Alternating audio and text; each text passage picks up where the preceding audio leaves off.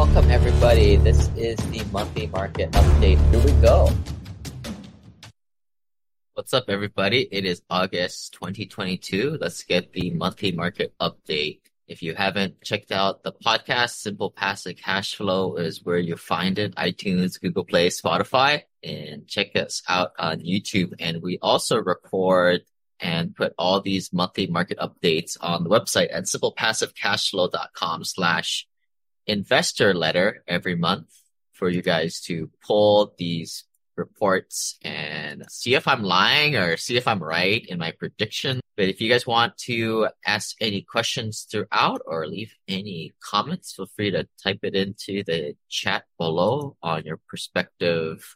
The way you're watching it, we go out live on YouTube and our groups. Looks like we got a wandering duck. What's up, man? And we also put this in the podcast form. So let's get started here. First article. This is another one of WalletHub's top 10 places, and this is the best and worst places to rent in America. The best places was Maryland, Overland Park, Kansas, Sioux City Falls, South Dakota, Bismarck, Lincoln, Chandler, Arizona, Scottsdale, Arizona, Gilbert, Arizona, El Paso, Texas, Casper, Wyoming, Cedar Falls, Illinois, and Fargo, North Dakota. How they came up with those top rental markets or best places to rent. I guess this is in the perspective of a renter. I have no idea, but you guys seem to like these top 10, which is why we do them. The markets with the best vacancy rates are the Little Rock, Arkansas, Casper, Wyoming, Augusta, Georgia, Amarillo, Texas, and the Charleston, Wyoming. Affordable rents are in Cheyenne, Wyoming, Bismarck, North Dakota, Cedar Rapids, Illinois, Sioux Falls, South Dakota, Overland Park, Kansas. Moving on.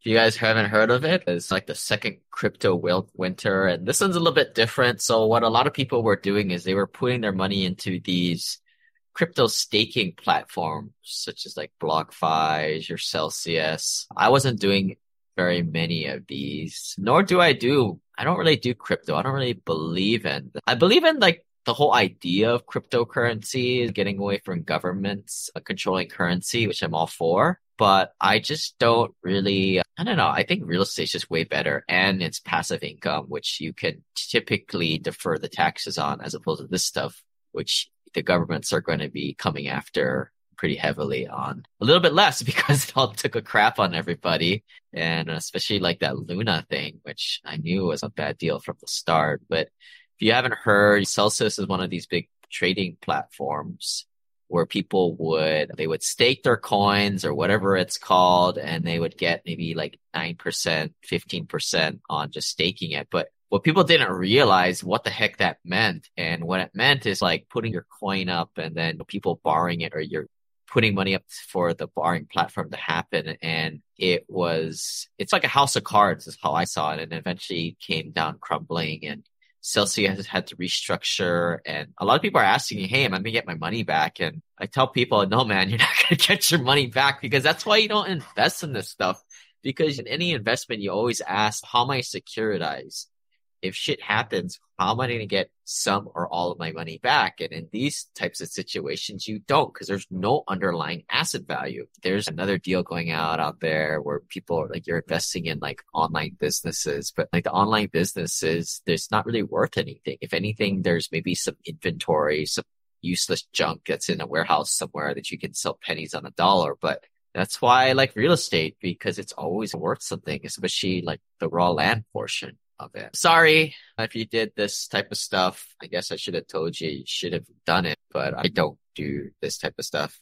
I maybe had $1,500 in BlockFi that I took out last month just to learn it, but I don't put a substantial amount of my net worth. And if you follow what the high net worth people over $10 million do, they typically don't put anywhere. They put 1 to 10% of their net worth into things like this. It's all the lower net worth people that are dancing around with 10, 20% plus of their net worth. A Real Estate Intelligent Marketing reports that study finds that the U.S. needs 4.3 million more apartments by the year 2035. And I put this in there, and I think a lot of us are very well aware of, which is why we invest in real estate. especially lower middle class workforce style housing, is because there's a demand for it. It's a commodity and it's something that you can forecast the need for. The report says the U.S. has undergone tremendously difficult conditions that have fundamentally altered our nation's demographics. But one thing remains certain. There is a need and demand for more rental housing. The U.S. must build 3.7 million new apartments just to meet the future demand on top of the 600,000 unit deficit and a loss of 4.7 million affordable apartment homes. A major driver of the apartment demand is immigration, which, if anything, immigration needs to occur more, especially if there's a supply chain crunch and China isn't supplying us with cheap labor. We've got to redomicile a lot of these jobs. But anyway, that's just my interjection right there. The article ends and says California, Florida, and Texas will require 1.5 million new apartments in 2035, accounting for 40% of the future demand. Commercial Property Executive reports that YCRE, which is commercial real estate investors, are rethinking refinancing. And I actually had a webinar for my investor a couple of days ago. And if you want to get a copy of that, shoot us an email at team@simplepassivecashflow.com, where I went into some pretty heavy detail, but from a high level, just for the podcast audience and the public investor audience here.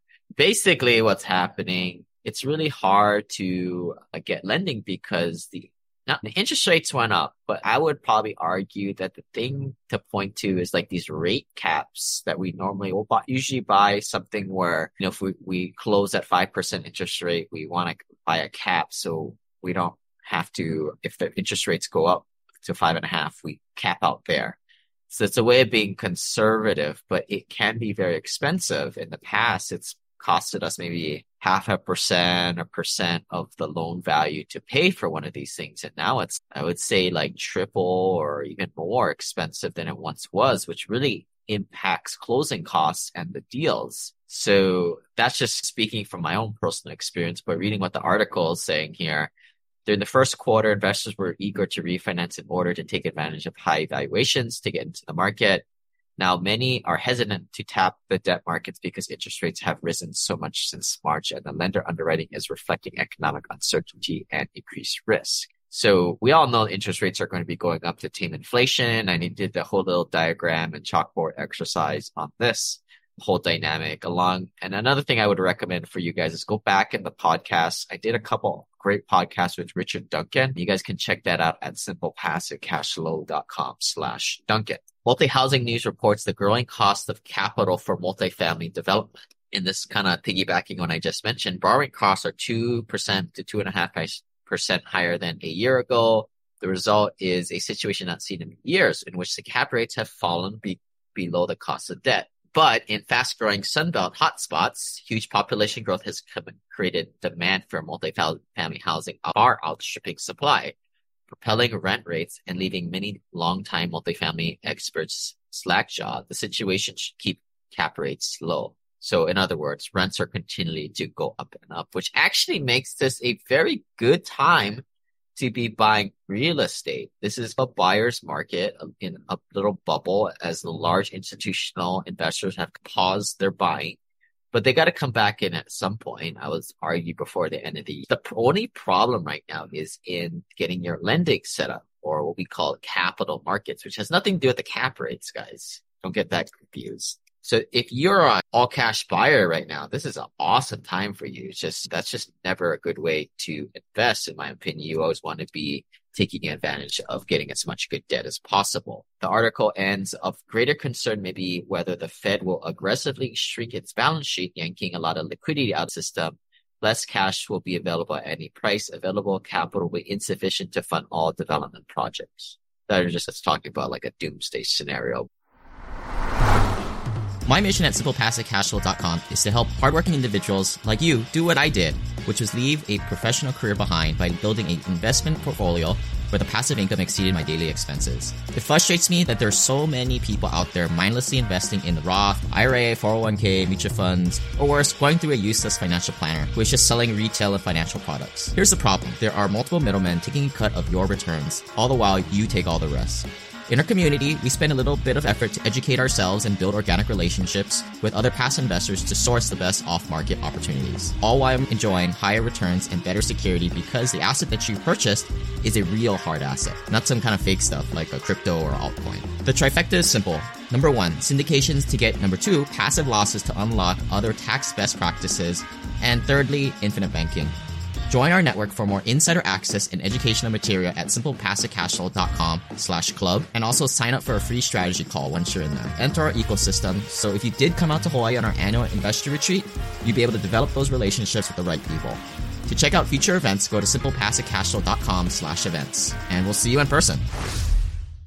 Go back and check out that video we did, especially for you investors in our group. It is simple, and I think what it does is there's a lot of the noise out there. Like I mentioned, don't watch these YouTube videos, these doom and glooms of these guys who sell newsletters or the people trying to sell gold, have them you buy through their affiliate links and stuff like that. And then get back to basics. And this is my book here. If you guys haven't checked it out, really trying to get over 100 reviews. I think we're up into the 80s or 90s right now.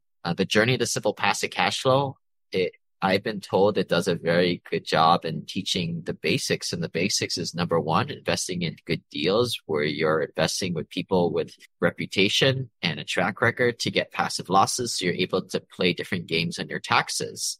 Essentially, stop doing the stuff that like your lame CPA is telling you, such as do your 4K or deferred comp plan that isn't really any tax advice. It's just deferring taxes. Instead, play checkers, or instead of playing checkers, play some chess with your taxes and pay little to no taxes by changing your color of your money from ordinary income to passive income.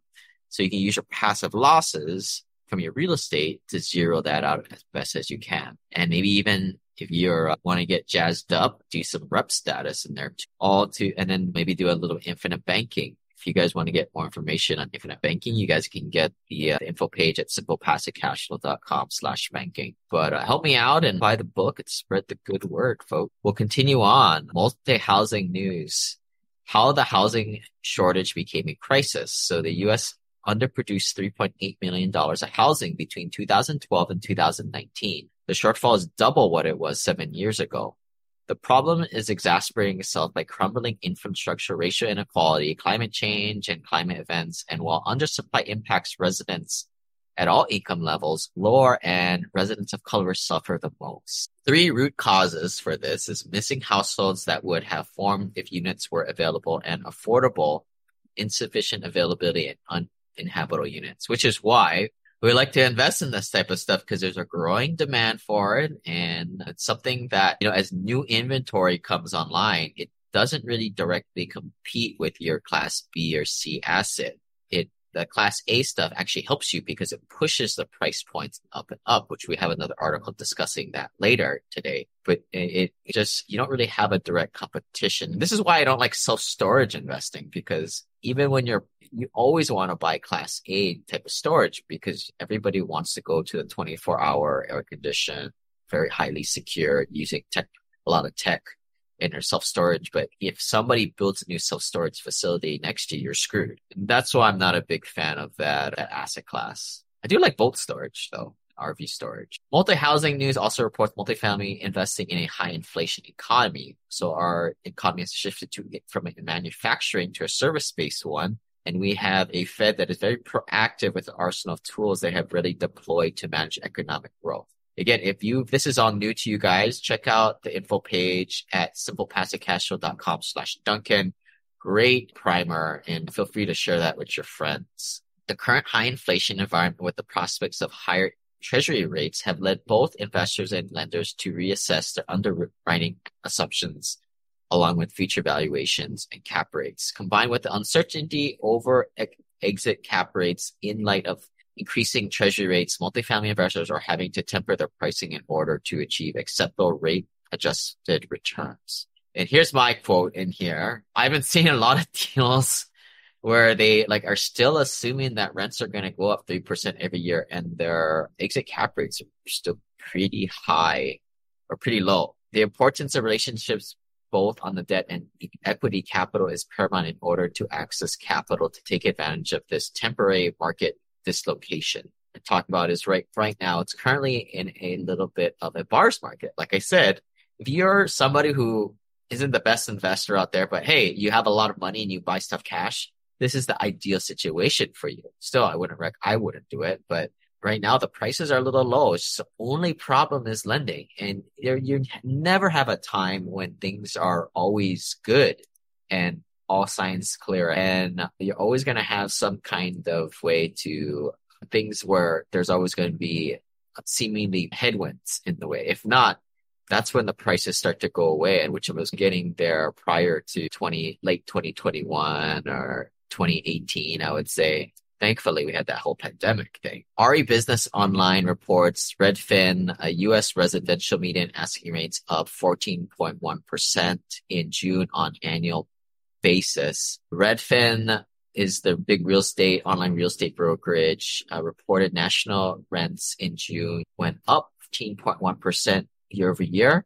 The June figure is a slight increase from May, which is what I've been telling everybody. Rents are still aggressively going up, and this is another reason why it's a great time to be buying right now. The rent growth is slowing because landlords are seeing demand start to ease as renters get pinched by inflation. But I think this is the thing I always highlight for folks. Like, despite what you read the word recession, rents are still going up. It's just it's not going up at the crazy pace it once was, which is a good thing. I think that crazy pace was unsustainable. All I personally want is a little bit of growth, like a 1 to 3%.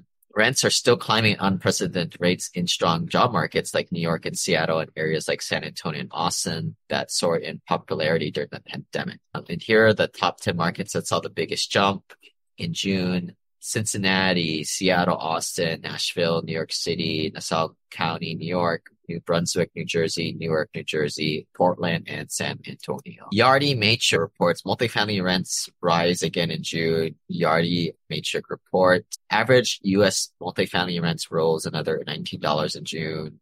Again, this is the same thing that we just mentioned. Increase was fueled by strong demand and rent growth throughout the country. So this is a different type of environment. This isn't like 2008. Lending is very different. At least on the residential side, you don't have the ninja, no doc, no job, no income type of loans. There's a lot of controls on lending, and that's what's bogging down future investor mojo, is that the lack of the capital markets, lack of lending availability. It's not that the deals are too expensive. The expectation for the remainder of 22 is for rents to increase at slower rates as the economy cools off. But that doesn't mean that it's going backwards. There's always one thing I always say: if I were to bet that rents don't go down for very long, I would probably say what's long, maybe longer than a 6 to 18 month period. It's just, unfortunately, for people who rent, it's always not going to come out of your pocketbook at the end of the day. As gas prices raise, like the airlines just pass it off of their customers. And so things are going pretty well I don't know about the economy, but as far as if you're an investor getting your money working in real estate and in rentals, and it's going so well that like the Class A multifamily units are doing really right now, as wealthmanagement.com reports. Rent growth will not materially slow down until demand cools, vacancy ticks up, and will happen when affordability becomes a headwind if the job market subsides. This is why kind of my whole thesis is like, if there's any type of trouble in the economy, any type of recession, who's going to get hurt? People who own their own houses, they're going to get foreclosed, and where are they going to go? They're going to cascade down to Class A apartments, Class B apartments, Class C apartments. This is right now you're seeing the Class A apartments do really well because people can't afford to buy houses because the cost of their lending, their interest rates have gone up. So it's a cause and effect thing. And I think it's important to find those asset classes, those sectors, those wealth gaps where you want to participate based on your viewpoint of the economy and how things work. In my opinion, owning Class C and B apartments in Class B and A areas is where it's at. I know a lot of people like to buy these Class A apartments. I'd say you might as well build them and sell it to suckers who want to buy them and operate them. I think it's a sector that's really performing really right now because people cannot afford houses and they are just going to go and rent a $1,500 a month, $2,500 a month Class A apartment, but don't see that really continuing, or I see that as a catch-up mode currently right now. So here's an example of a Class A apartment right here. The Capital Group Archimedes Real Estate Partners divest of Upland Apartments in Kirkland, Washington for $242 million. So this is a Class A apartment, and this is like a business plan that I would like to personally get into, is like building these developments from scratch, creating a tremendous amount of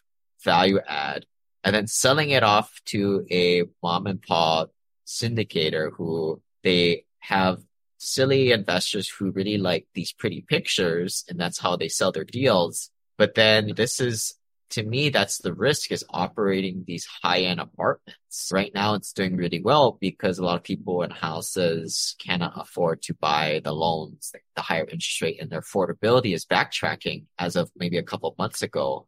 I just don't see that trend continuing, and I think that there's some leveling off of it. And I just think there's just more long-term stability in the B-class asset, one level below this type of stuff. But yeah, I want to do exactly what these guys do. Harbor, who is a direct Fannie Mae Freddie Mac lender, says that Fannie Mae Freddie Mac expects mission to deliver liquidity, stability, and affordability. The agency is committed to enhance stability and affordability of challenged markets by providing greater liquidity over the next 3 years. Things tighten up in the capital markets, and people aren't able to afford their super expensive houses because simply the cost of interest rates went up a little bit, and that directly impacts affordability, and that impacts a lot of people on the fringes. And that's where the Fannie Mae and Freddie Mac are saying here, where they're rededicating and changing up their targets for the future lending.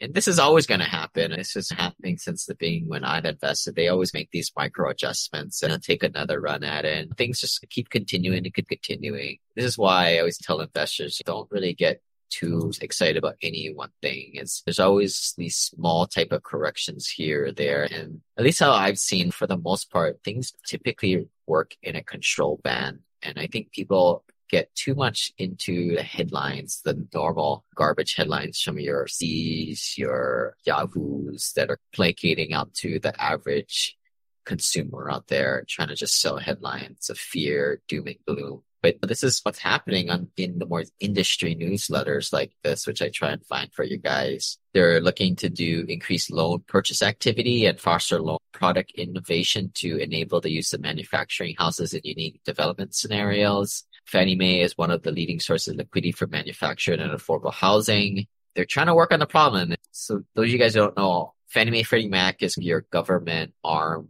pseudo-government arm, to get that money out there to the people who need it the most to buy houses, because some people still think out there that everybody should buy a house to live in, even though that's not really going to happen.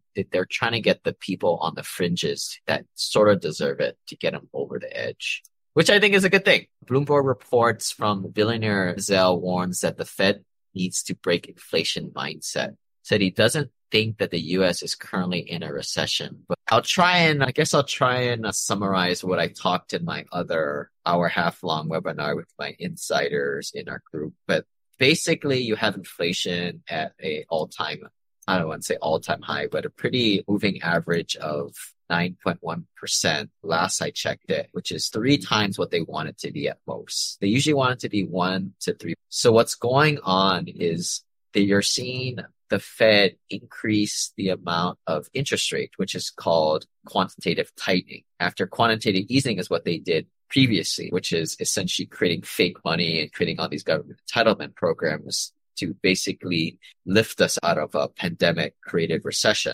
which I think is a good thing to do. And this is coming from somebody who really doesn't like too much government control. But I think that's what the government is supposed to do. When the country shuts down for several months due to pandemic, we need a little bit of outside interjection of that stab to the heart of adrenaline to keep us going after a pandemic. And that's what happened. A whole bunch of money got pumped into the system, which is called quantitative easing. And then now it created a lot of, it made everybody's stock market go up, easy come, easy go. And everybody's like house prices soared, which is obvious, this byproduct of all this printing of fake money. And now we have to reverse a little bit because inflation is too high. Go figure. So this is exacerbated by 2 things, which is the Ukraine war and the COVID lockdowns in China. So I'll dissect that a little bit.